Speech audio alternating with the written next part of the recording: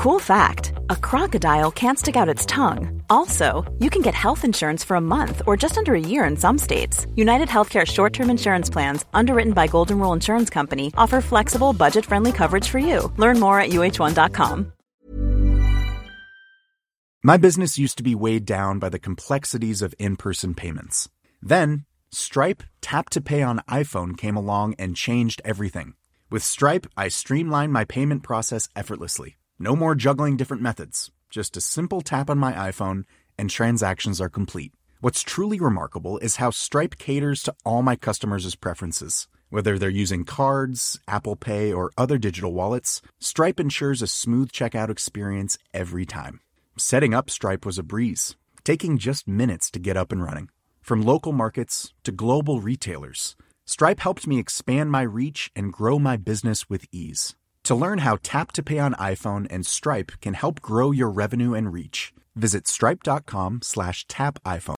This 10th year of Daily Tech News Show is made possible by you. Thank you so much. You might be Howard Yermish or John Atwood or Pat or someone else, but we thank all of you. Coming up on DTNS, Google's Paris announcements were good, just maybe not what everyone expected. Plus, whether the Microsoft Activision Blizzard merger is done for, and Scott Johnson tells us if Game Pass is worth it, whether you should take a Game Pass on.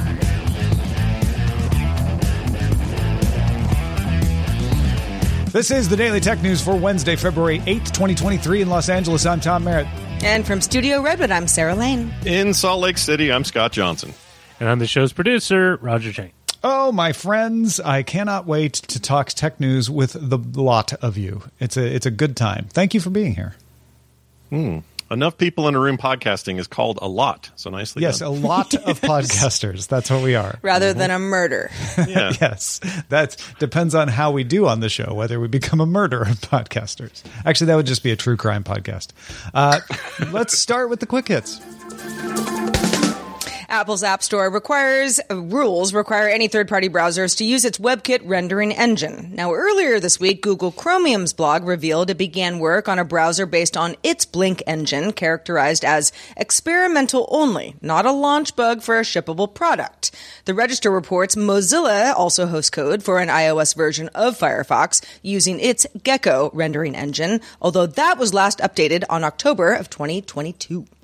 In Q4, Uber raised its revenue 49% on the year, beating analyst estimates. Analysts had also expected a loss, but Uber reported a profit, thanks in part to $756 million from unrealized gains on investments. It saw trips in the quarter up 19% on the year to pass 2 billion for the first time, and active drivers at an all-time high as well. The ride-hailing business passed delivery gross bookings for the fourth consecutive quarter. So we are officially back to riding in cars more often than we're ordering food to be delivered. On the heels of the announcement of Baidu's Ernie bot that we told you about yesterday, Alibaba says, us too. We're working on a chat GPT-like system currently in internal testing. The newspaper 21st Century Herald sources say that the company may integrate this with Alibaba's DingTalk app. Everybody's doing it. NetBlocks reported Wednesday that network data indicates Twitter has been restricted on multiple network providers in Turkey, including TTNet and Turkcell. The restrictions were put in place at the same time as search and rescue efforts are underway in the wake of that major earthquake that happened on the Turkey-Syrian border. Turkey often restricts social networks to prevent disinformation spreading during national emergencies, but those are usually human-caused emergencies. NetBlocks says this is the first time it has implemented restrictions in response to a natural disaster. Elsewhere in the Twitter world, the company's subscription service Twitter Blue is rolling out to users in India, Brazil, and Indonesia. This latest rollout makes Twitter Blue available in 15 markets now. Rather than accidentally updating help pages, as companies tend to do, Netflix is actually expanding its plans to cut down password sharing to Canada, New Zealand, Portugal, and Spain. Users in those countries will be able to add up to 2 people who don't live in their household to their account. It's an extra Canadian $7.99 in Canada, $7.99 in New Zealand, $3.99 in Portugal, and $5.99 in Spain per month per person. Netflix says it will begin to block devices used by somebody outside the primary residence after a certain number of days, but didn't give details on how many days that would be. Main account holders will have to set their primary account location and in some cases may need to get a code to use Netflix while they're traveling. Yeah, this is how you will expect them to roll it out, like this with an announcement rather than just updating those help pages. Let's look at the quick hits. We had some fun tech event scheduling drama this week, didn't we? If you recall, Google scheduled an event on Monday, and then Microsoft scheduled an event for the day before the event that Google had scheduled, and then Google followed up with an announcement to try to preempt the Microsoft announcement. Well, that's all done now. We talked about the Microsoft announcement yesterday, and the Google event that started all this tit for tat was held in Paris Wednesday morning. If it was the last shoe to drop in this sequence, I would call it a very small shoe. Let's look over what Google announced, starting with you, Scott. All right, let's start with multi-search in Lens. This lets you add text to a search that is based on an image. If you've used Lens before, you know about this. For example, you can use a picture of red pants, and then you type, "Show me these pants, but in green." That makes sense, a usable thing. It's launching in beta in the U.S. to start off. Google Translate also getting more contextual translation options later this month. This is actually kind of cool. For instance, if you write novel in English, it'll know there are some choices, and maybe from the context whether you mean novel as in novel, a new thing, or novel as in a book. And Lens is also getting a feature to blend translated text into the image that it came from. All right, so far so mildly interesting. Immersive View in Google Maps is expanding to full cities. If you had used Immersive View before, you could only use it on a few hundred tourist landmarks, like Tokyo Tower, for instance. So now you can go into 5 full cities from an aerial view, zoom into specific locations, and in the cases of airports and train stations and some shopping centers, you can even go inside buildings. A time slider is kind of the cool part here. It lets you see what the location looks like at a different time of day, including expected weather and traffic conditions. First cities to get it are London, Los Angeles, New York, San Francisco, and Tokyo. Maps is also getting more EV driver features, like a filter to find just the fast chargers or the ability to add charge stops to a short trip. Now, the big thing everybody expected were details around Bard. This is Google's version of ChatGPT. Google said Monday that Bard is being used by quote-unquote trusted testers right now, but promised it will become more available to the public and for testing in the public in the coming weeks. Google demonstrated how Bard will be able to summarize a search using the question, quote, "What are the best constellations to look for while stargazing?" unquote. The response included the usual search results, but then Bard added a few key options and how to spot them. Yeah, that was cool. So they're like, we're not going to pretend like Bard can get everything right. So we're going to give you a few options. They call this Nora, which is named after my niece. No, it's not. It stands for No One Right Answer. So they're like, you know what? We're not trying to be the oracle here. We're just trying to give you some options. However, sometimes it might mean that one of the answers is just plain wrong. For example, a GIF shared by Google on Twitter shows Bard answering the question, "What new discoveries from the James Webb Space Telescope can I tell my 9-year-old about?" And of the 3 Nora responses, one of them was, "It took the very first picture of a planet outside of our solar system." Except that's not true. As NASA states on its website, the first picture of an exoplanet was taken in 2004, 17 years before the James Webb Space Telescope was launched. Google responded to this by saying, yeah, that's why we're launching Bard with a trusted tester program before widening the availability. They want to catch those kinds of things. Still haven't taken the GIF down, though. I mean, the whole idea of no one right answer, that comes into practice all the time in life. But of those answers, one of them shouldn't be just categorically wrong. Yeah. You know, that's an oversight. You know, Google obviously probably rushing maybe part of whatever implementation they wanted Bard to show off to impress everybody. And of course, everybody focused on this whole thing of like, well, Bard isn't ready for prime time. Google saying, we know, but we had to do it. Look what Microsoft did. But, the whole point of these things, whether it's ChatGPT or Bard or anything else, is they are just predicting one word at a time what the most likely next word will be. They are not trying to tell whether it's true or false. Yesterday, Microsoft went at great lengths to explain how they're going to correct for it getting things wrong. And they had filters and checks and all this safety stuff. Even then, they still put in their FAQ. Sometimes we will say wrong things. And when we do, please report it. That's how we can train it to get better. This is an example of Google not doing that. In other words, it wasn't Bard that posted the GIF. Bard created the responses, and then someone didn't check them. And it's an example of how you shouldn't rely on these things to be truthful yet, but also you need to be extra careful. And this is not a good look for Google when it's trying to say, well, we're going to be extra careful. Now, I know that Google did not mean for this to happen. Of course not. It's embarrassing. Although, if you kind of think like, okay, how would this somehow help any of us going forward with wrong information? I could sort of see something like this be part of an educational part of Bard or any ChatGPT chatbot-like service where, let's say, you've got multiple choice questions for students. And, the chatbot is going to surface something that is clearly wrong. And if you know your information, then you kind of know to say, aha, I see what you're doing, and I'm better than this. Yeah, but then wouldn't Bard have to know it was wrong in order to tell you whether you chose right?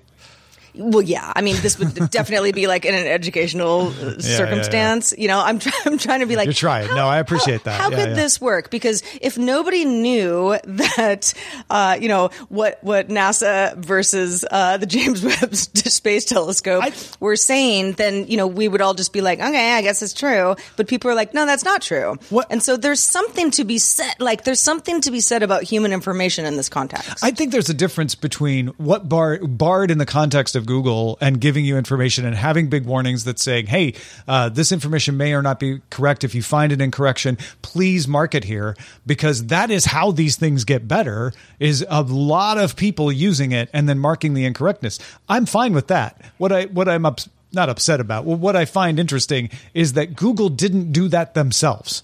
This wasn't something that Bard just put out by accident. This was a GIF they chose and looked at and then held up as an example of Bard working. And so they failed to catch the thing themselves. I think that is significant.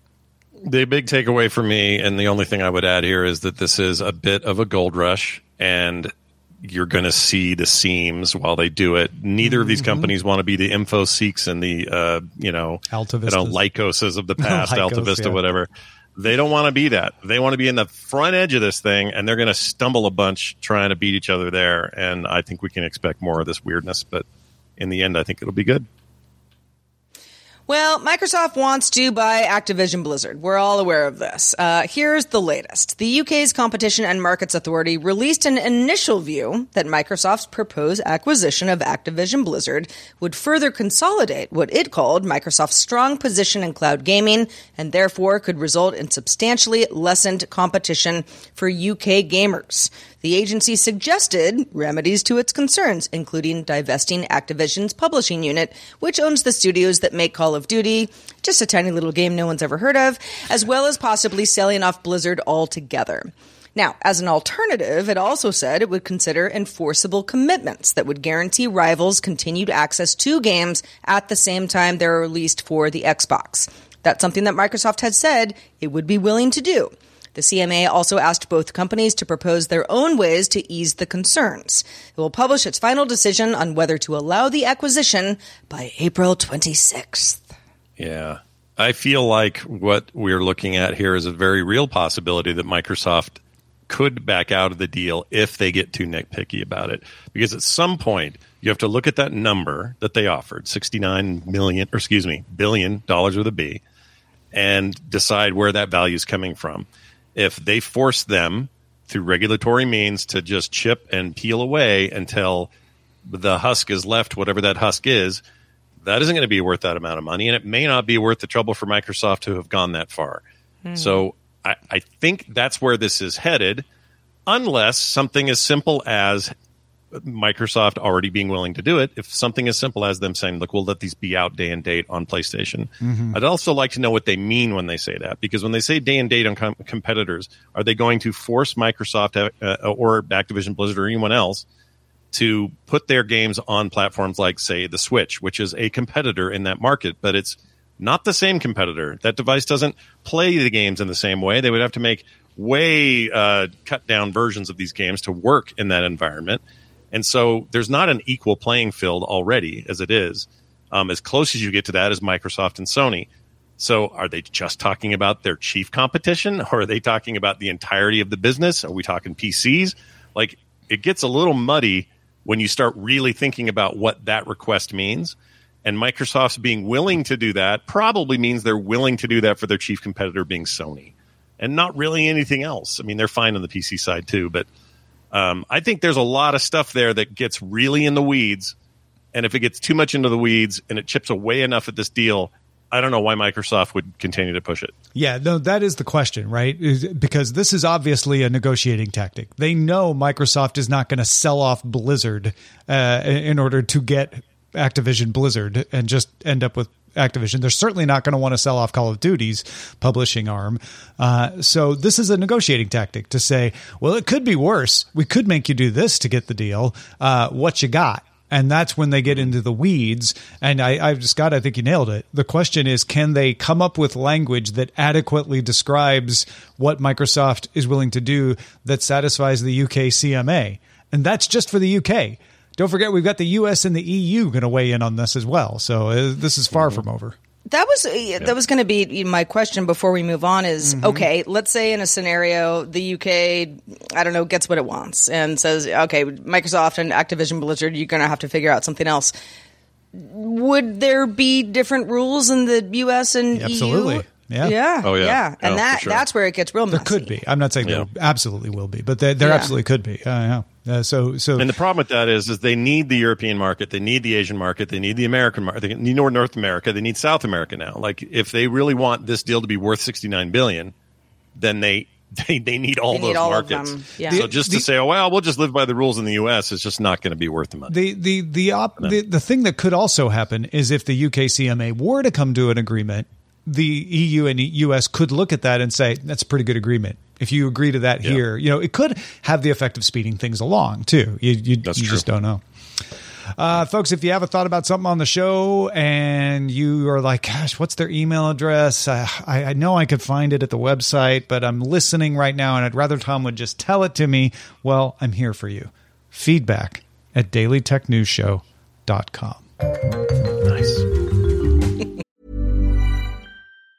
Quality sleep is essential. That's why the Sleep Number Smart Bed is designed for your ever-evolving sleep needs. Need a bed that's firmer or softer on either side? Helps you sleep at a comfortable temperature? Sleep Number Smart Beds let you individualize your comfort, so you sleep better together. J.D. Power ranks Sleep Number number 1 in customer satisfaction with mattresses purchased in-store. And now, save 50% on the Sleep Number Limited Edition Smart Bed for a limited time. For J.D. Power 2023 award information, visit jdpower.com/awards. Only at a Sleep Number store or sleepnumber.com. My business used to be weighed down by the complexities of in-person payments. Then, Stripe Tap to Pay on iPhone came along and changed everything. With Stripe, I streamlined my payment process effortlessly. No more juggling different methods. Just a simple tap on my iPhone and transactions are complete. What's truly remarkable is how Stripe caters to all my customers' preferences. Whether they're using cards, Apple Pay, or other digital wallets, Stripe ensures a smooth checkout experience every time. Setting up Stripe was a breeze, taking just minutes to get up and running. From local markets to global retailers, Stripe helped me expand my reach and grow my business with ease. To learn how Tap to Pay on iPhone and Stripe can help grow your revenue and reach, visit stripe.com/tapiphone. The Claude 3 model family from Anthropic is your one-stop shop for enterprise AI. With models at every point on the price-performance curve, you no longer have to make trade-offs between intelligence, speed, and cost. Claude 3 Opus sets new industry benchmarks for intelligence. Sonnet strikes the perfect balance between skills and speed, and Haiku is the fastest and lowest cost model in the market. perfectly designed for high-volume, high-speed use cases. Join the thousands of enterprises who trust Anthropic to keep them at the frontier. Visit anthropic.com/Claude today. Xbox Game Pass, that's that cloud service that the UK CMA is so concerned about having a too strong of a market position, because it's often held up as an example of game subscriptions done right. If you're unfamiliar, you can pay $10 a month for console Game Pass. That gets you to access to more than 100 games on the Xbox Series X and S, as well as the Xbox One. You can also pay for a different plan called PC Game Pass. $10 a month gets you access to more than 100 games on a Windows PC. Or you can get both for $15. That's Game Pass Ultimate, and that'll not only get you the console and the PC, but smart TVs, Android, and iOS via the beta cloud gaming option. Scott has been spending a good amount of time with this service. Scott, how do you think it works? And do you think it's better than the alternative subscription services out there? You know, you got GeForce Now and others. Sure. Well, in the case of Microsoft's Game Pass, they started, it's been a while now, a couple of years that I've been using it pretty solid. I'd say, right around the time I got my Series X. And by then, they had it in a pretty mature format so that people could just start using it. And there were a few things that weren't there yet. But at the very last minute, they added some bonus stuff. Like if you do the Ultimate Edition on consoles, you get EA Play, which is a selection of EA games as well. And on the PC, just having the PC Game Pass gets you those EA Play access. And I've used it all. Benefits are all over the place. I'll mention a couple of them. One is all of your progress in games you may play on the Xbox, if you have Ultimate, will be saved in the cloud, and that progress will be resumable or continuable on the PC and vice versa. That's for games that are on both platforms. They're not always that way, but most of the time that's true. Certainly first-party games are always that way. In terms of the service overall, having spent enough time with it, and also spent time with PlayStation's new 3-tiered plus system, I've spent time with the middle tier, that is, and various other subscription services around gaming, GeForce Now, everybody else and their dog. I do think that Game Pass is the best one on the market as of right now. And they have a sizable head start. They have a ton of video games. They got a lot of third-party content. Some have argued it's too much and it's hard to make a choice on what to play. My argument is there are a bunch of sort of non-AAA, let's call them triple B titles. Well, let's just call them A titles that in the past were a little bit harder to find or pick up because you're like, do I really want to spend $39 on this thing I've never heard of? Might be good, might not be good. I don't know. Game Pass is this great way of saying, here's a lineup of games. Some of these you were never going to buy because you just don't know anything about it or whatever. And now you can just download it and try it. Or better yet, you can just stream it and try it before you even download it.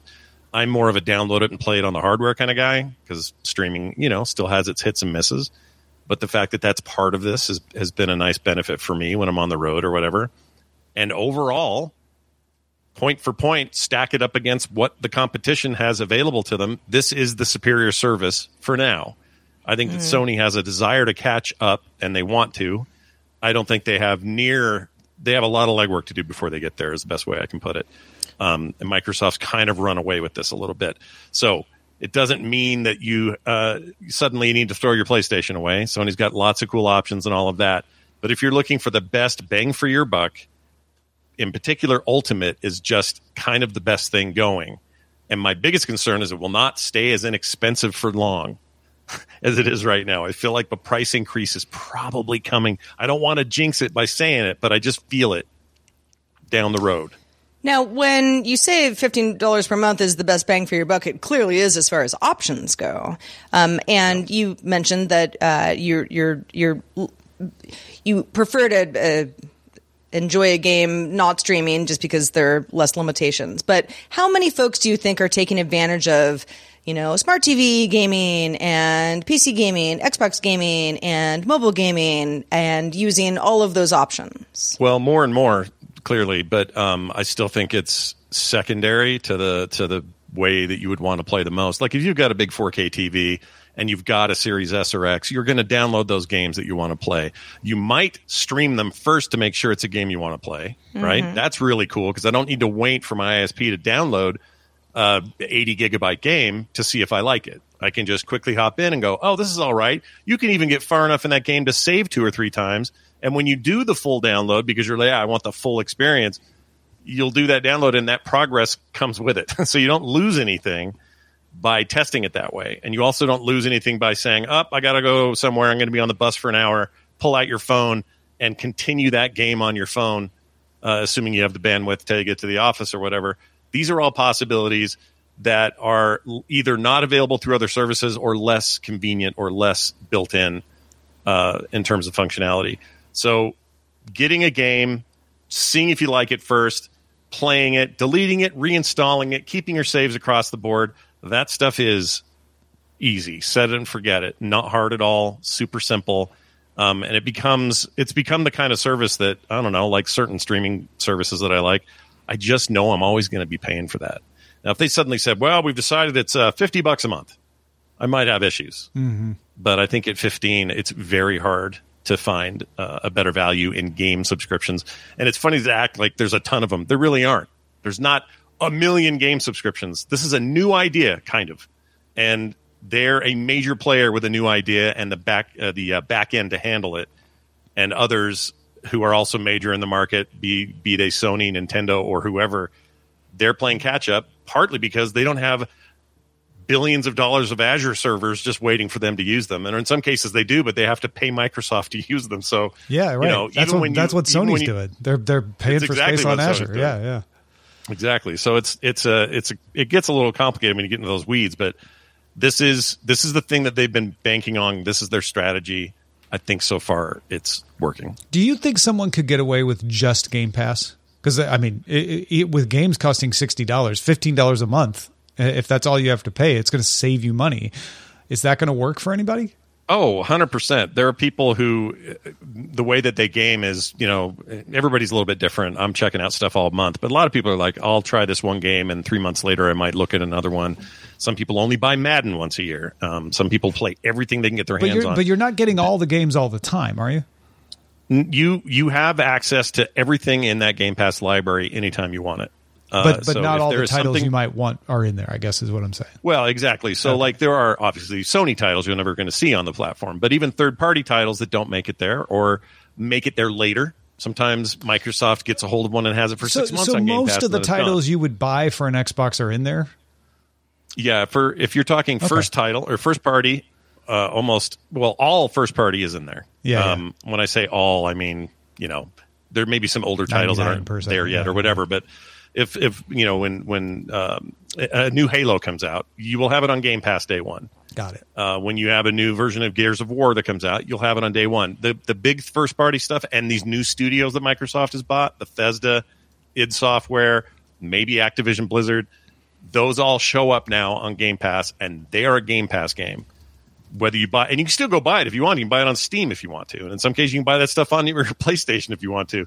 Like Deathloop is an example of that. But these games are there permanently if you're paying for the service, and they never go anywhere.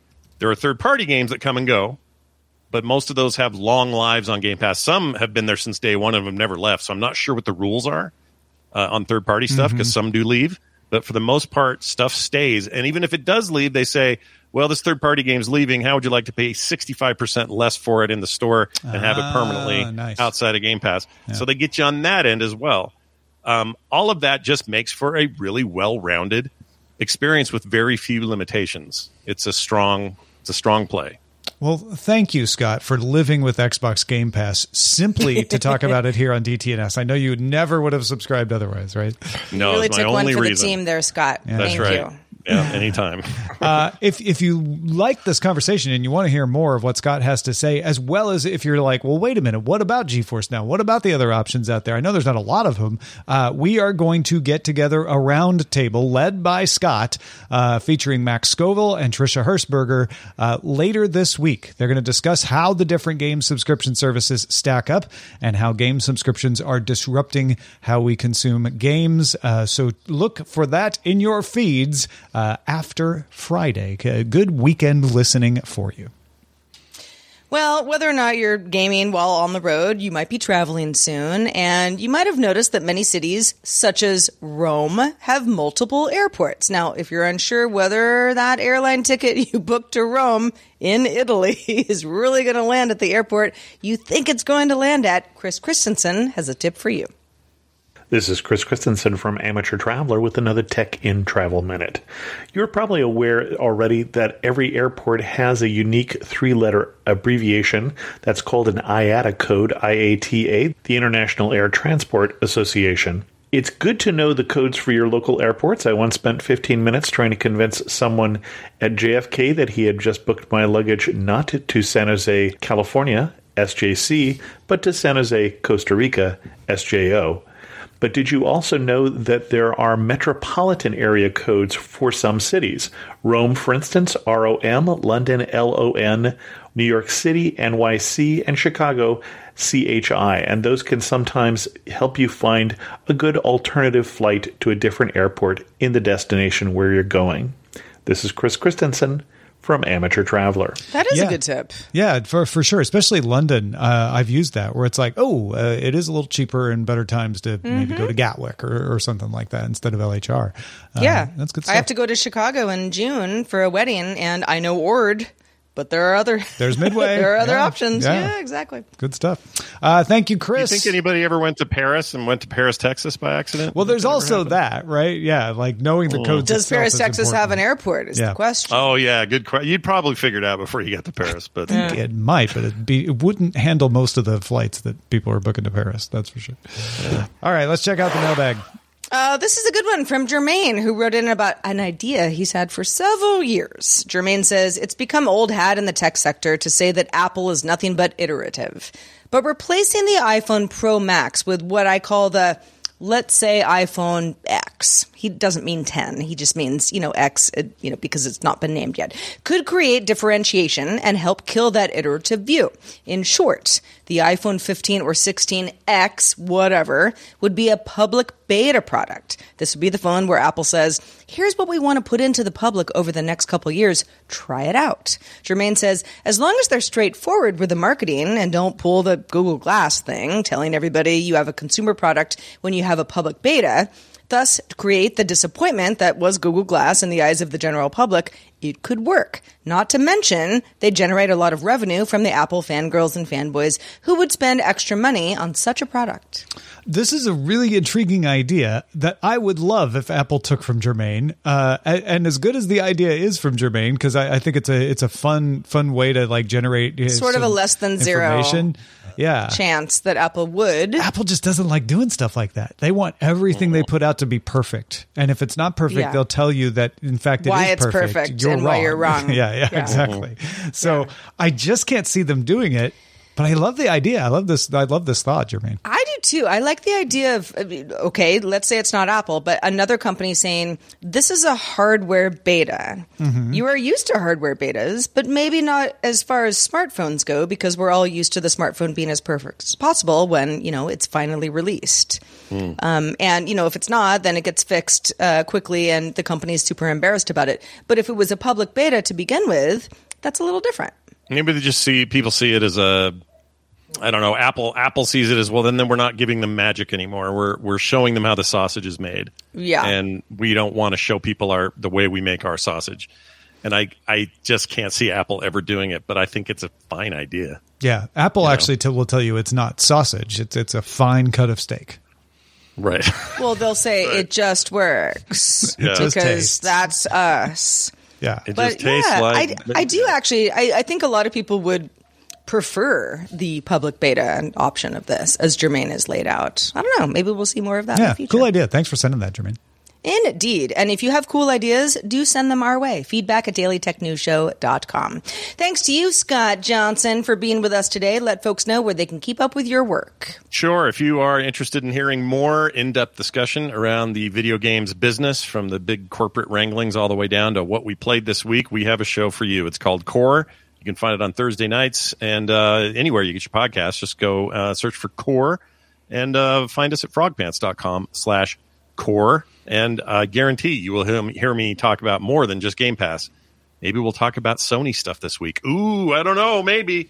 And I'm really looking forward to Friday's thing as well. So check that out and get prepped. Cool. Also, a special thanks to Matthew Stevens. Matthew Stevens, you know who you are, but for everybody else, Matthew is one of our top lifetime supporters for DTNS. And we want to thank Matthew for all the years of support. Thank you. Thank you, Matthew. Look, the folks who were new supporters yesterday, someday they'll be like Matthew.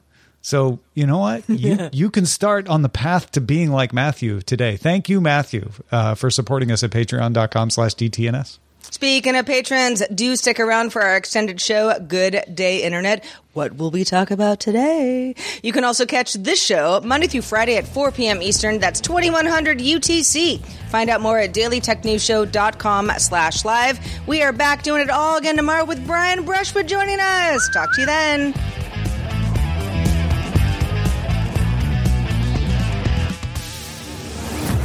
This show is part of the Frog Pants Network. Get more at frogpants.com. Diamond Club hopes you have enjoyed this program. Hey, it's Danny Pellegrino from Everything Iconic. Ready to upgrade your style game without blowing your budget? Check out Quince. They've got all the good stuff, shirts and polos, activewear, and fine leather goods, all at 50 to 80% less than other high-end brands. And the best part? They're all about safe, ethical, and responsible manufacturing. Get that luxury vibe without the luxury price tag. Hit up quince.com/upgrade for free shipping and 365-day returns on your next order. That's quince.com/upgrade. This is the story of the one. As a maintenance engineer, he hears things differently. To the untrained ear, everything on his shop floor might sound fine, but he can hear gears grinding or a belt slipping. So he steps in to fix the problem at hand before it gets out of hand. And he knows Grainger's got the right product he needs to get the job done, which is music to his ears. Call, click Grainger.com, or just stop by. Grainger, for the ones who get it done.